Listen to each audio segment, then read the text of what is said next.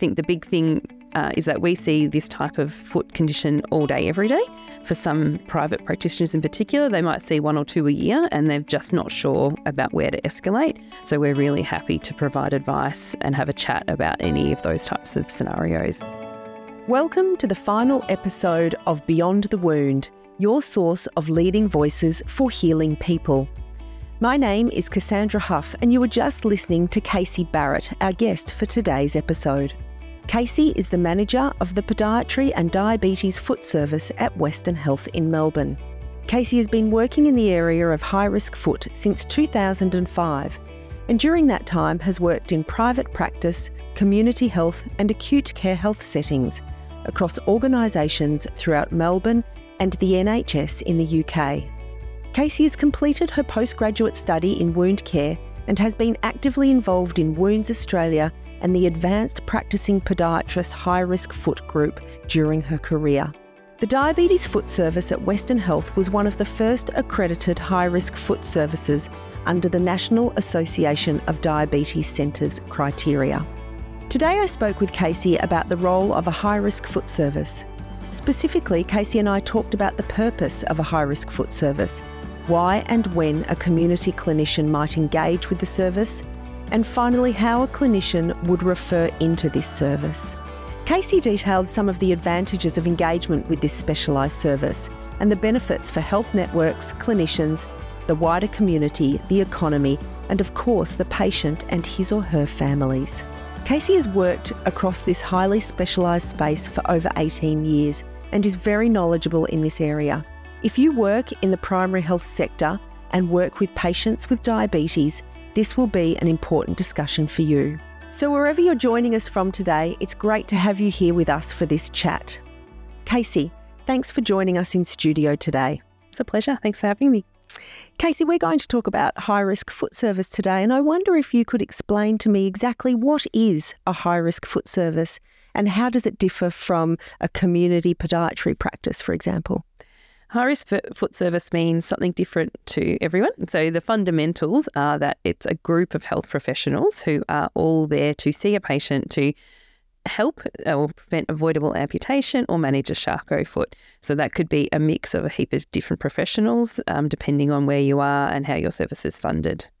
And you work in an accredited high-risk foot. So obviously there's a different layer to that. Can you explain what an accredited high-risk foot service is, please? Yeah. So the NADC, which is the National Association of Diabetes Centres, came out with a set of accreditation standards a few years ago, and they have been used to benchmark, I guess, against like services across the nation, regardless of the funding type or the mix, about what is expected in a high-risk foot service.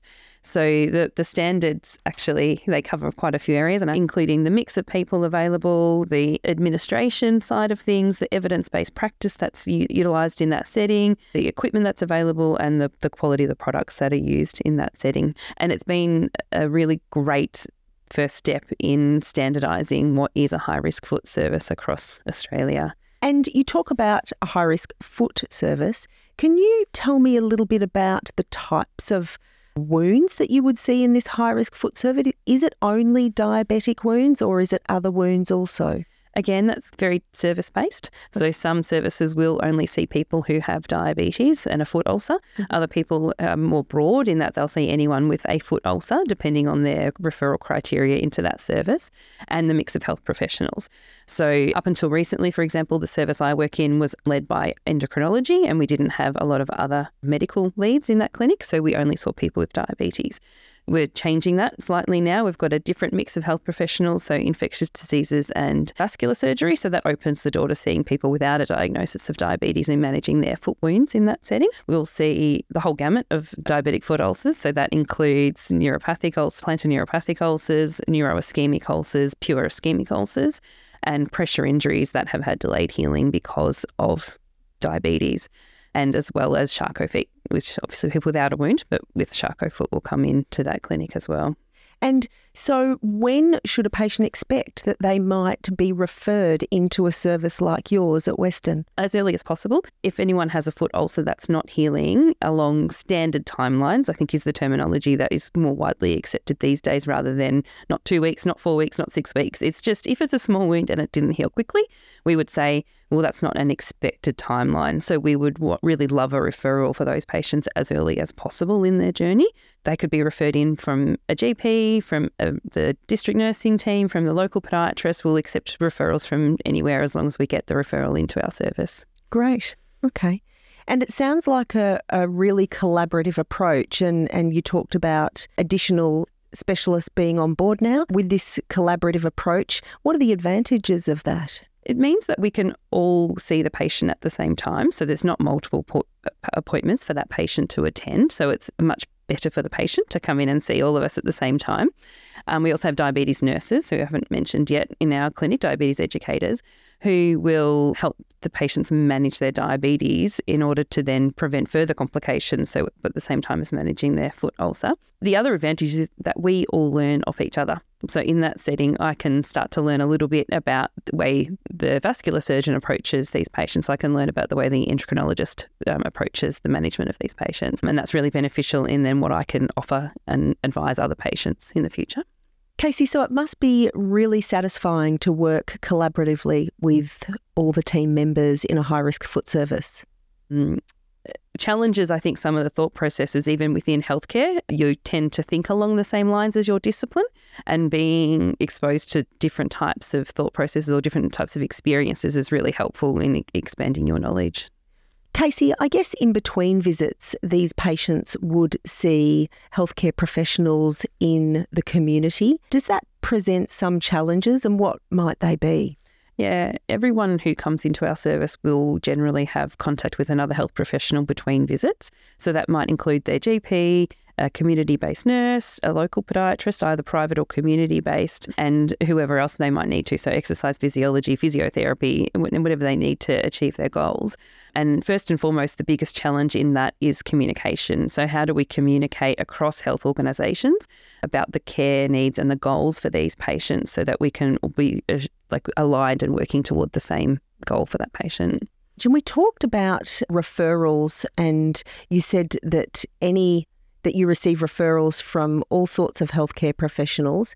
I guess that would be mainly GPs, is that right? GPs and podiatrists are our main source of referrals. So that will either be community or private podiatrists who may or may not have known these patients for quite a while, but they get to a point in their care where they feel it's needing more than a sole podiatrist can offer, or that they have specific care needs. For example, they might have a low toe pressure result that they want investigated further to see if there is any blockages in for that person or any vascular issues. So then they would refer in. We do definitely get referrals from GPs as well. That is a big portion of the referrals we receive, but they tend to be a new incidence of the foot ulcer. And I guess early referral is key. Definitely, especially when we're talking about infection or PVD. The earlier we can catch those things and intervene, if possible, the better outcome for the patient. Casie, you talked about referral. How might a clinician in the community exactly refer into your service? So that will vary from health service to health service. Most organisations will have an internet page that has a list of all the services they have available at that site and a way of going to refer into that service. Generally, it'll be a fax. Unfortunately, we still use faxes. So faxing a referral through to a number, and then that person will be triaged and contacted by the service to arrange an appointment. And how quickly would that happen? So the NADC standards have actually outlined targets for us for that. So that's what we're working toward as an accredited high-risk foot service. So urgent referrals we aim to see within 3 days of receiving the referral, and non-urgent would be 10 days of receiving the referral. So we're almost at that point of reaching that target now for our own service. Oh, great. Congratulations.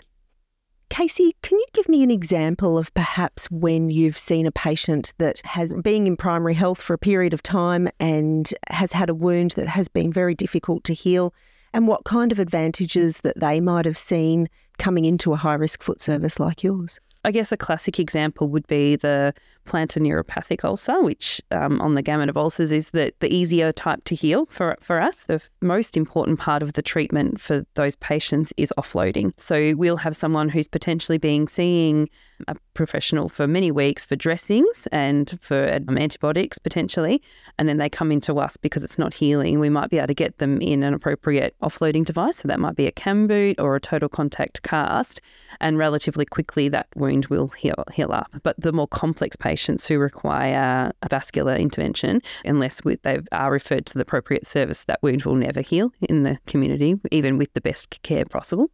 Going back, you talked a little bit about Charcot foot. Can you just explain a little bit more about what Charcot foot is? Yeah. Charcot foot is a series of fracture or collapse in the bones of the foot. And obviously there's a lot of small bones in the foot, so there's lots of opportunity for them to malalign. The issue is when they start to heal, they don't necessarily heal in the same position that they were in prior. So we can end up with gross deformity in the foot that's sometimes not able to weight bear any longer. And that can cause ulceration on the foot as well because of the increased plantar pressure on the area of the deformity. It's a relatively rare complication. I think less than 3% of people with diabetes will end up with a Charcot foot, but it's a real life changer for patients who develop a Charcot foot. Casey, what about those patients with diabetes that have not yet developed any foot complications that might need to be screened to ensure that they don't develop these complications in the future? A lot of community-based and private podiatrists will refer people to the Diabetes Australia website, which has a lot of great patient resources listed in there. The NADC has also put forward a program called Foot Forward, which is all aimed at assessing risk and then putting interventions in place that are relative to that person's risk status. So someone who has no risk status, so good circulation, good nerve supply, would then only need to be seen annually. Whereas if you had some decreased sensation or a reduced toe pressure, for example, you might be seen every 6 months. So it would just depend on the risk status as to how often you are seen in that setting. Great. So Casey, what's the services relationship with the admitted services within the hospital?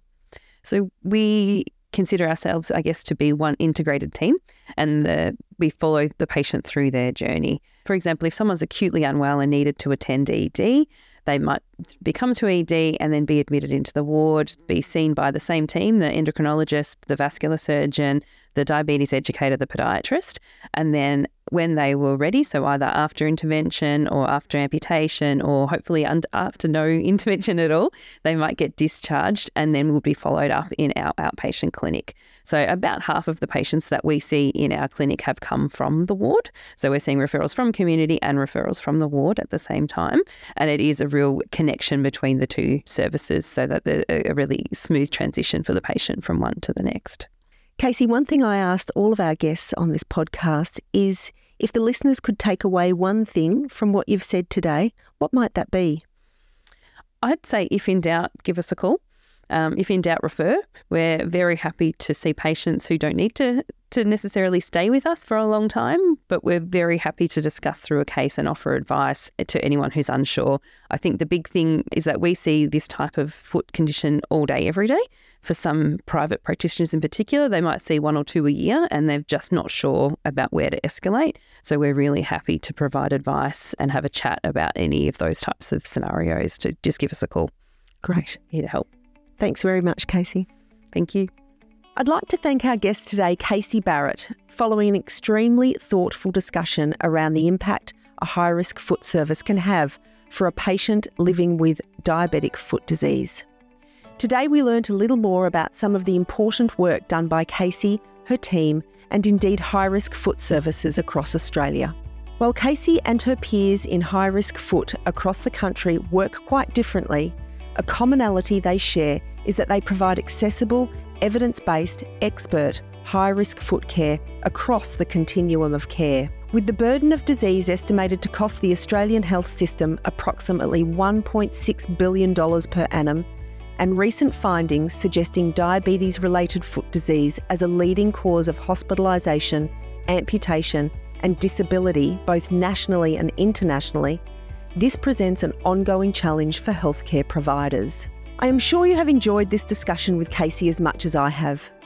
If you'd like to go beyond and learn more about diabetic foot disease, including the Australian Diabetes-Related Foot Disease Strategy, Save Feet, Save Lives, and the Australian Directory for High-Risk Foot and Podiatry Services, please see the links in our podcast description. You'll also find a link to the local Ergo Medical website.